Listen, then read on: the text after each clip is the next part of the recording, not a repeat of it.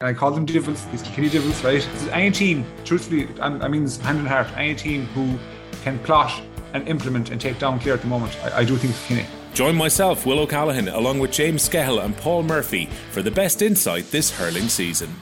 The News Round on Off the Ball. With Gillette, for an effortless finish to your day. New Gillette Labs Razor with exfoliating bar. This is News Talk. You're welcome back to the show. So News Round coming at you slightly later than usual, given events over in Georgia. 9-0 win for Ireland. Richie McCormick with us as usual on a Monday. Hello. How are you, Joe? And David McIntyre. Hello to you. Evening, Joe. Hi, Richie. So I have listed off the general plan for the evening. We have Enda McGinley and Billy Joe Padden making sense of an extraordinary afternoon at Croke Park yesterday between 8 and 9 o'clock in the show. On the rugby front, courtesy of a COVID outbreak, Joe Schmidt is going to be the de facto head coach of New Zealand against Ireland. That is this weekend. Rory O'Connor with the details, and we have much to discuss. So Dave, let's start with Croke Park yesterday. We can bury the lead, but let's start with the fracas, because ultimately that in some ways is still the talking point. This is just a quintessentially GAA thing that we can't seem to shake from the sport. It is, yeah. And look, inevitably there will be people getting in touch saying this is not a GAA specific issue. We see the similar situations from time to time in other sports, and look, they'd be right if they were to make that point, but that doesn't deflect from the fact that it is an issue that the GAA themselves must look at. I'm not sure what the solution is. It's something that's always been part of the GAA at all levels, and this is obviously the elite level, the highest level that we were watching yesterday. It's just such a pity, because yesterday was just one of the best games at Croke Park we've seen for a long time. I mean, we've waited so long to get a really, really big crowd back into Croke Park. Obviously, the fact that the game had gone on and was heading towards extra time, the majority of the Kerry and Mayo fans were in situ, so it was as close to a full house as you were going to get. Mayo fans were obviously shouting for Armagh, probably, given their Connacht associations with Galway. And we should just be speaking about what was an epic encounter between those two teams. But unfortunately, only a part of that story is being told, because we have to focus in some ways on what happened after the game. Now, there wasn't an awful lot in it for me overall. Now, that's not to condone, those scenes. And you obviously have to say that it's not something you want younger people watching in particular, but I didn't see a dirty stroke. I didn't see a punch. It was just grappling and handbags, and there was, that's not the right term to use. It's unfair, but there was just a lot of guys hanging out of each other until the eye gouge, and that will be the incident that's investigated with most scrutiny, obviously. And that was just a terribly shameful, cowardly act, and really, really ugly incident, as dangerous as it can get. Like, you're likely to, recover quickly enough from a punch or somebody giving you a bit of a slap, but the danger in what Tiernan Kelly did and the potential damage, long-term damage that could have been done to Damien Conwer, makes it just one of the most heinous and ugliest incidents I've seen on a GA pitch in a long, long time. You can't condone it, of course. I suspect Tiernan Kelly is in the horrors, and it was, as you said, Dave, a moment of madness, and it should be dealt with. But for him, this will follow him around for a long time. Socially, this will be a very difficult thing for him to shake off. And as the mob have ratcheted up over the 24 hours, I do think there has to be a moment of perspective as well, and an allowance for the fact that, people are generally not the worst things they do. It's this is not an all-encompassing reflection of Tiernan Kelly. The word seems to be he's already been in touch with Galway and apologised, and absolutely people will say, well, that's just a cynical move on his part. But I suspect it's not, because anybody who would watch themselves do something like that in a moment of madness would be horrified. So I do have that sympathy, I suppose, is probably the best word for it, Richie, as well, for somebody who is now stuck with this and tarnished with this for a very long time. Not that I'm condoning it, of course, nobody's condoning it, but it's fair to say that there was the initial moment of seeing it, and I think we all saw it in real time, because for whatever reason, just Damien Comer's face seemed to be almost it changed the temperature of the whole thing. Yeah, it did. It changed the temperature of the whole thing. You could tell. Like, what Dave describes there is pretty accurate, in that it was pushing and grappling, and a lot of lads trying to reach for each other, yet not really trying to do anything significant with it. And it's when the eye gouge happens, you can see players kind of break away, and it kind of fractures then, and moves to concentrate on that, and I think that speaks volumes for what happened there.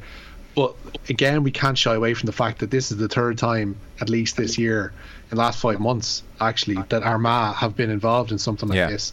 Happened against Tyrone, happened against Donegal, and they went through the different disciplinary processes to get players off for that Donegal match in the Ulster Championship. Similarly, I don't know why on earth did players have to go into the dressing room at full time before extra time.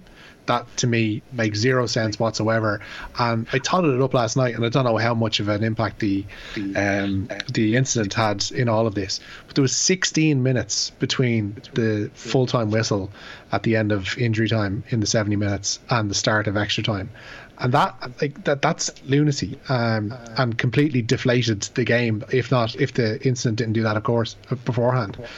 But I don't understand why they have to go to the dressing room and kind of almost ask for these incidents to happen. Not that there's any condoning it, not that there's any explaining this away, but why can't they stay out on the pitch, have a word from each of their coaches, and go again after 5 minutes like they would do in any other sport? What was your reading the red cards, Dave, for Sean Kelly of Galway and Aidan Nugent of Armagh? It's a very difficult one to figure out now. I was watching the Sunday game last night, and Des Cowell was telling us that the GA had been in touch and that they had told RTE that the red cards were shown to the two guys because of their involvement in a melee.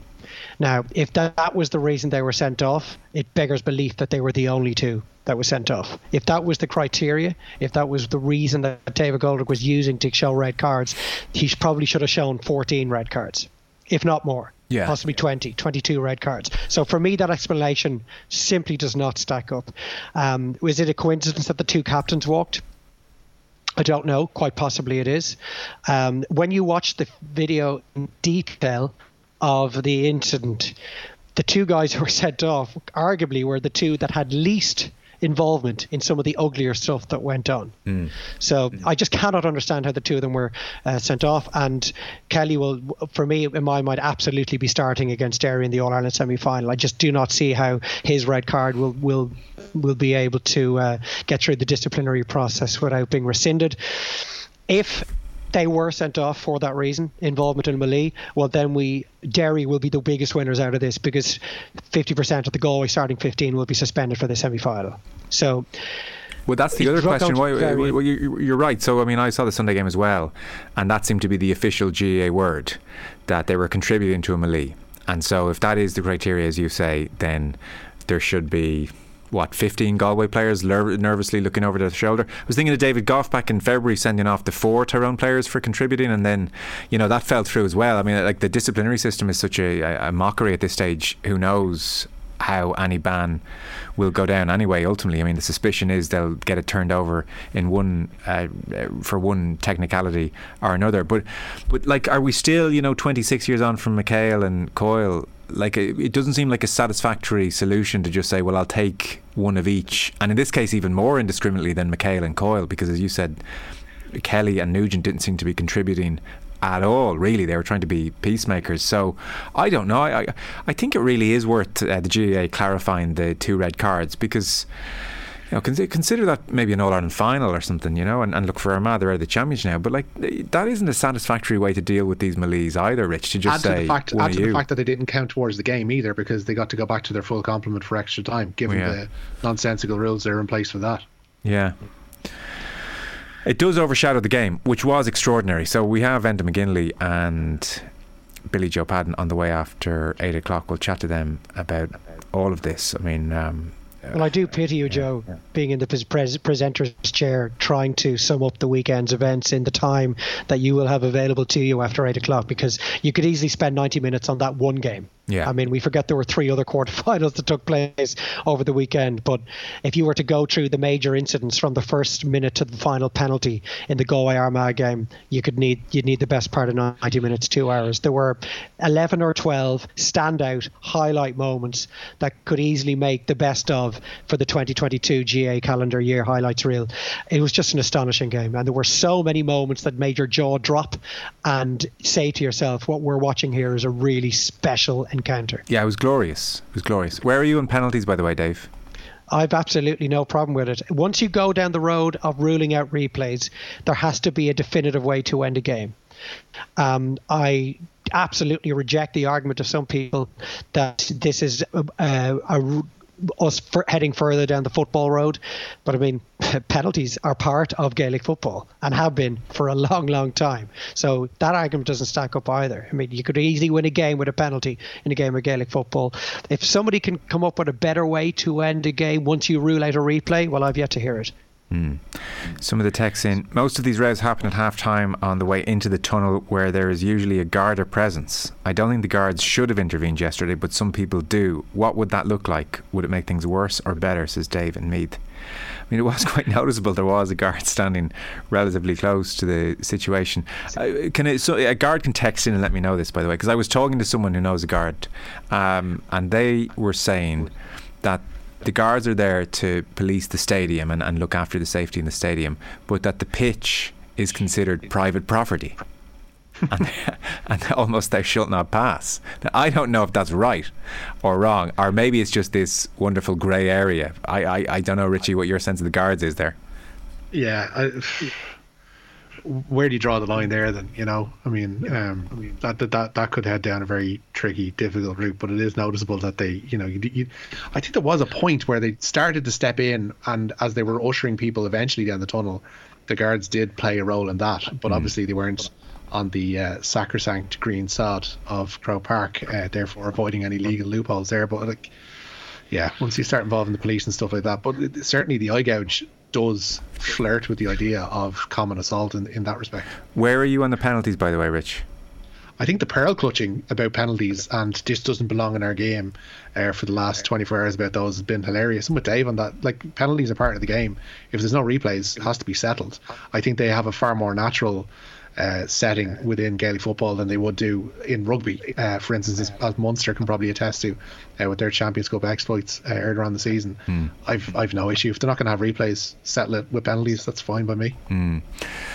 Lads, the AFL had a huge problem with fighting on the pitch, rule breaking, banning high profile players solved it. Zero tolerance GAA the only way, says John in Limerick. Somebody else, Kenneth, if a rugby player eye gouge an opponent, there would justifiably be uproar and demands for long suspension.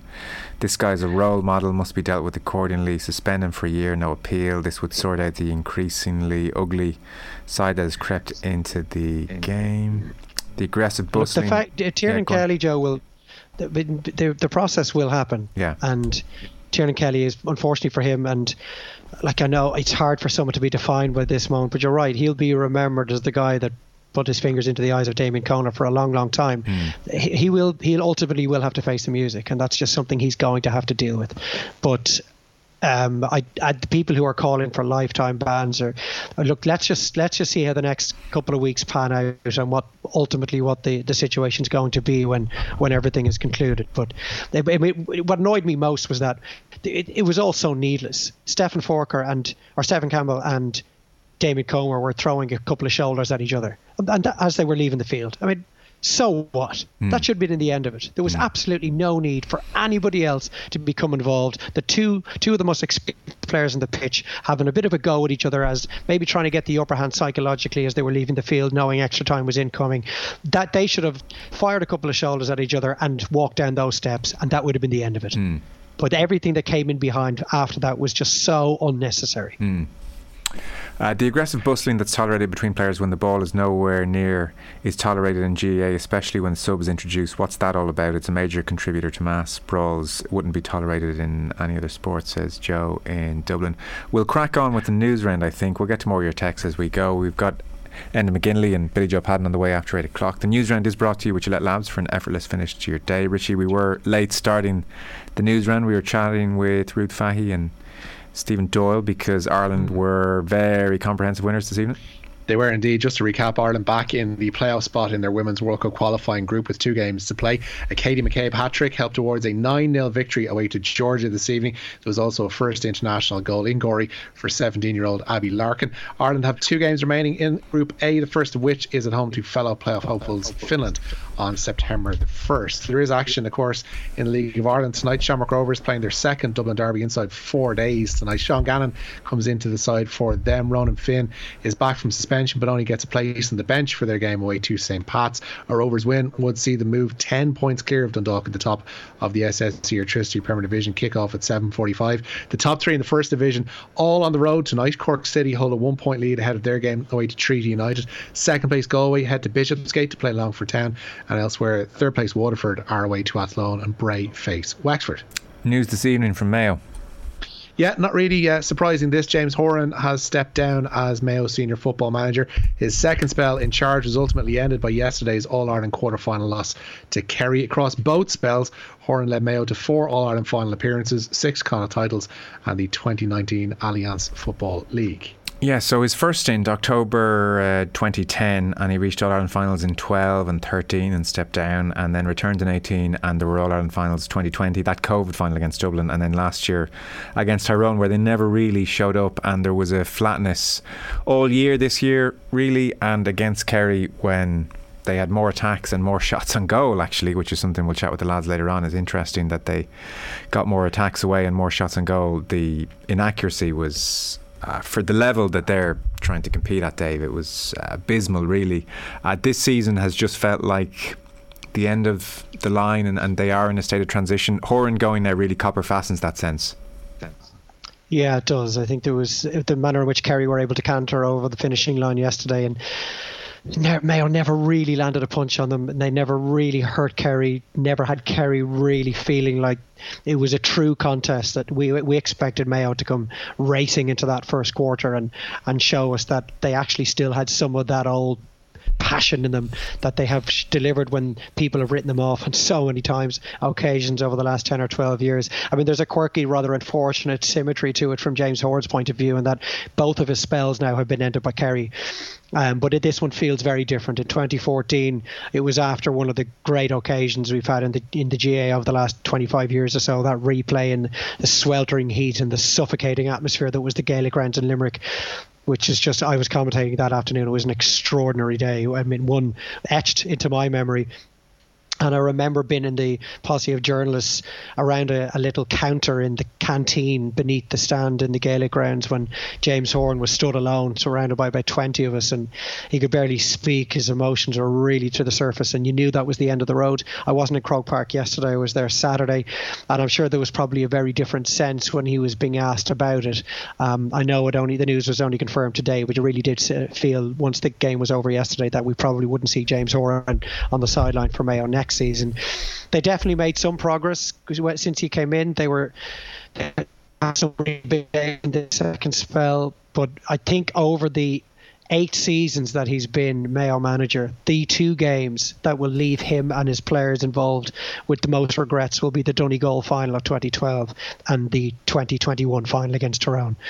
They really were the 2 opportunities, the biggest chances that Mayo had under his tenure to win that elusive All-Ireland, and unfortunately they probably didn't show up to the degree they would have hoped and liked in either final.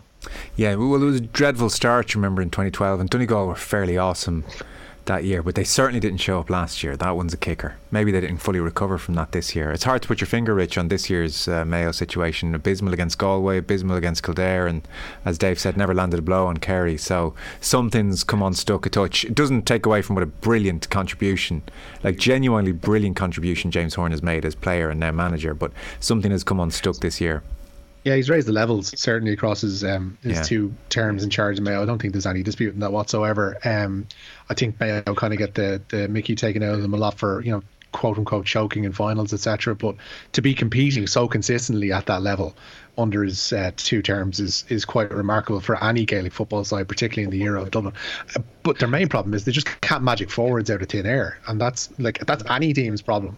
And it's taken a while, if you look at someone like Galway, to, I guess, get the most and get injury-free runs in the likes of Damien Comer and Shane Walsh, and to actually have them firing on all cylinders. Mayo need 2 or 3 more on top of Cillian O'Connor, and they could be thereabouts again, but they're going to undergo another series of, I guess, departures from the squad over the next couple of years. I'm not talking about anybody leaving in particular at this moment in time, but it's going to happen, just given the age profile, particularly in defence. So, sorry. Go on. I was just about to, Dave, get your thoughts, because I was watching you obviously on Saturday at Croke Park. So in Derry and Galway, we have two teams who've had their fair share of encounters this season, and they both come in feeling pretty good about themselves. What of Dublin and Kerry ahead of this mammoth, mouth-watering semi-final 10th of July? Are we still looking at both saying, well, neither has been unduly tested? Well, absolutely neither have been unduly tested. I mean, in Mayo, Kerry have obviously probably come across the highest quality opposition, but Mayo, as we've just been discussing, are not the team they once were and never really came close to Kerry yesterday. Dublin have not been tested at all. I mean, they've beaten sides that are better than Cork more handsomely. Kildare, you would argue, are a better side than Cork, and they're a Division 1 team, and Cork obviously barely stayed up in Division 2 this year. And Dublin just did what was required. I mean, I think it was 9 efforts from Dean Rock, 8 of them frees. I think one was off a mark that he took and fired over himself. It's very difficult to know where Dublin are if they really are given a stern test. They didn't need to be at anything close to their best at the weekend. They will be obviously a far better outfit when James McCarthy and Conor Callaghan are back in the team. There was some real positives, I thought, for Dublin. I thought Lee Gannon had a really good game in quarterback. He's got real Patrick Durkin almost qualities, Lee Keegan qualities, in the manner in which he seems to get himself on the right side of the attack at the right time, just bursting on late, kicked up a couple of scores himself. But they do lack a goal threat when Con isn't in the starting 15. You would hope from a Dublin point of view both of those will be fit. And I'm not sure what we've learned about Kerry, because they haven't really been tested either. So it's going to be a really interesting one. I think I'm on that game and I can't wait. It's probably going to be a sellout, and I hope there are more fireworks between those two than they had in their 2 games at the weekend. Galway Derry is going to be fascinating. Cavan are in the Tailteann Cup final that day, so I'll be at Croke Park to watch that, and I'm really looking forward to that semi-final. I think that's going to be close to a full house as well. Derry were electric at the weekend, and Galway are improving with every game. So I mean, they are 2 really mouth-watering semi-finals, and the last time Derry and Galway met in the All-Ireland semi-final was back in 98, and that was obviously the last time that Derry won the Ulster title. So 24 years on, they're back with Derry as Ulster champions in an All-Ireland semi-final. Derry were highly fancied that day and were beaten. Galway obviously went on to win the All-Ireland. I wouldn't know where to go in terms of picking the favourites this time around. Maybe Derry edging it because they've shown so much positives in their 4 games. But I just cannot wait for those 2 semi-finals. They really could be potential classics, both of them. Yes. We spent so much of the football season saying it doesn't feel like the football season's really got going yet. I think we're now officially up and running from the quarter-final stages. I think we're up and running. So, Richie, plenty more going on. Where are you going next? SW19, Novak Djokovic needed 4 sets to beat the world number 81 Kwon Soon Woo in the Wimbledon first round today. Last year's semi-finalist Hubert Hurkacz has been the biggest casualty so far on day 1, the 7th seed losing in 5 sets to Alejandro Davidovich Fokina. No such worries for 3rd seed Casper Ruud nor 9th seed Cam Norrie, who both beat Spanish opposition in straight sets today. Meanwhile, Andy Murray is a set down to the wonderfully named Jack Duckworth on centre court at the moment. Emma Raducanu, meanwhile, beat Alison van Uytvanck 6-4, 6-4 to move into the second round. Also straightforward today for the 2nd and 3rd seeds. Annette Kontaveit beat Bernarda Pera in straight sets to set up a second round meeting with Germany's Jule Niemeyer, while Ons Jabeur needed just 55 minutes to dispatch the Swedish qualifier Miriam Bjorklund. Padraig Harrington, I think, deserves a mention at this stage in the show. Yeah, the Padraig Harrington held off the final day surge of Steve Stricker, his old Ryder Cup nemesis, to win his first ever seniors major. Harrington's final round 72 enough for a 1-stroke victory at the US Senior Open at Saucon Valley. Having taken a 5-shot lead into the final round, Harrington was delighted to get over the line. I think I said it here yesterday, when you come to the Champions Tour, it's here to win tournaments and win the big tournaments, try and win the majors, and I really appreciated the type of week it was. The USGA set up a fabulous course, much tougher than I had expected. I knew that would play into my hands, but it was really nice that, really solid, tough golf course. Saucon Valley is excellent, and obviously there's a lot of pressure on this type of style of golf course when you're leading. You don't want to make a mistake. Anytime you're more than 20 feet away from the hole, you're in trouble in some way. So it was definitely a tension-filled day. Yeah, it sure was. I mean, he had to hold a big birdie putt on 15 when he looked to be in trouble and just settle the ship, Dave. So Harrington there's like a rubber stamping of his greatness. I don't think we quite call him 4-time major winner, because then we have to call Colin Montgomery a major winner, and I know you don't want to do that. But if you're going to win a senior major, then the US Open is the most prestigious, and it's another kind of Harrington doing another first in Irish golf, which is kind of cool. Yeah, it is. I mean, his career didn't, and his legacy didn't need rubber stamping, but this just adds an extra gloss to it. It's the first USGA event that he's won, which is nice. It also has him in 3 of next year's 4 majors, which I think is just brilliant. Like, he can really target those. He showed at Whistling Straits last year, or Kiwi Island, last year, that with Mickelson won a Kiwi Island, didn't he? Yeah. Last year, yeah, that he showed he can compete. He can still compete. His length, obviously, this week would have had him as a major advantage over the field, but it's still long enough to be able to compete with the big boys as well on the regular tour.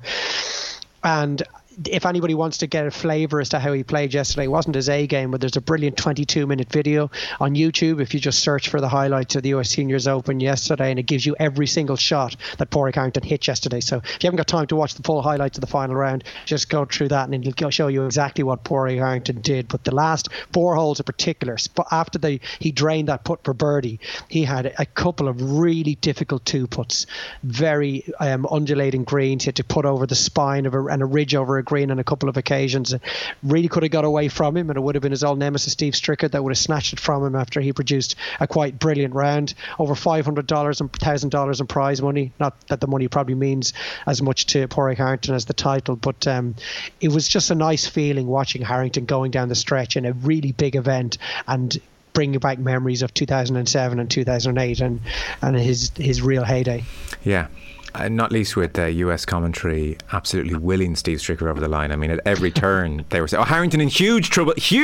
Wait, no, he's in the fairway. So that was kind of the vibe for the last hour or two. Richie, so I mean, this New Zealand tour has lots of intrigue. It just got a little bit more interesting. Certainly has, yeah. Joe Schmidt has been described as a wonderful resource to the All Blacks ahead of their first test with Ireland. Head coach Ian Foster and forwards coach John Plumtree are among the New Zealand party isolating due to COVID-19. Remember that. Ireland's former head coach has been working with the Auckland Blues and was due to join Foster's staff later this year. COVID's also touched the Ireland squad. Mac Hansen isolating from the rest of the squad at the moment. Munster's Niall Scannell has joined the touring party as cover, with Rob Herring having suffered a knock in training. Ian Henderson is another who's awaiting the result of a scan ahead of Saturday's sold-out first test at Eden Park. I mean, a lot of interesting aspects to where New Zealand are. COVID in the camp now is the latest, but they have their coaching Foster under significant pressure for his job, with Scott Robertson, lurking on the outside and everybody's favourite guy. They were beaten last year by Ireland, by France, by South Africa. 3 defeats in a calendar year is a lot, so they are really trying to steady the ship. Schmidt was coming in anyway, Dave, but it was supposed to be officially after this Irish tour, and he was coming in for the Rugby Championship with the first game away to South Africa. So he's in now, and in effect, we'll talk to Rory O'Connor later, but in effect, because he has the most experience of anybody who's still COVID free, he is the head coach this week into being in the box if Foster can't be in the box on Saturday. I'm sure Foster will still be picking the team and having a big input, but in effect it's Schmidt running the show. I suspect right now he's dusting off his favourite starter plays of all time, and he's going to wow everyone at Eden Park.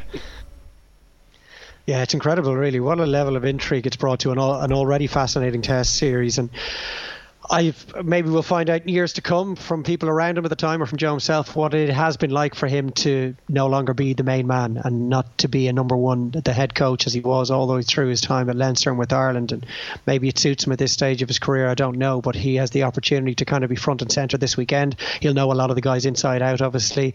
I'm not sure how much of a bearing it will have in terms of the insight that he brings, it being a major advantage to the All Blacks for this first test, but it's just one added layer and onto what was already just such an interesting series of games, and it's made me look forward to Saturday morning even more than I already was. By the way, so clarification on the Gardaí situation when it comes to Croke Park. I was suggesting, I had heard from someone who had spoken to a Gardaí this morning, and I wasn't sure if it was true or not, that in effect the actual pitch is deemed private property, and so the Gardaí are there to look after the fans. And so a texter to 53106 says, "You are correct. As Gardaí were not allowed to encroach on the pitch, it could be seen as a private place under the Public Order Act, the pitch that is. Now if a player makes a complaint, we can investigate an assault, etc." And he says technically if we witness an assault, regardless of a complaint, we can and should intervene, though I suspect it was very possible they missed certain aspects of the fracas yesterday. So that's why the member of An Gardaí Síochána was standing there watching it all and saying, well, we would have seen this sort of thing. We've seen Gardaí escort referees up from the field many times, haven't we? Yeah. So I'm not sure if that is that an extra strand to it? Is that another area that's slightly grey? I'm not sure, but in my mind's eye, I can remember many referees being assisted from the field and surrounded by Gardaí. Isn't the whole situation, though, that this is just an extremely grey area? This is an aspect to Irish life that, as a member of An Gardaí Síochána, I'm just not getting involved with that, because Lord knows where it ends, you know. And like, if you're the guard and you start getting involved, like, you know, is everyone suddenly going to stop? Maybe they would. I suppose there's a possibility. But there's a chance no one didn't realise that you're a guard and you just get dunted around, and before you know it, you're on your backside and everyone's laughing at you. And I don't know, that's not the greatest advert either. Yeah, it's a difficult one. There's no probably right answer to it. But as we said already, I don't want to be repeating ourselves, but apart from the gouge, yes. I mean, if there were 7 or 8 Gardaí surrounding the incident and just monitoring it, they would not have seen anything akin to a really ugly moment on the street after closing time on a Saturday night in any of our towns and cities. Nobody threw a big punch. Nobody got hurt. Nobody was in danger until that incident, as we've already discussed in detail. Yeah, no, agreed. Rich, do you want to bring us a last story or two? Where we go. Spain have had their appeal against expulsion from next year's Rugby World Cup rejected. They were punished for fielding an ineligible player during qualifying. So it means Romania have been confirmed as part of Pool B, and they'll provide Ireland's opening opposition in Bordeaux in September of next year.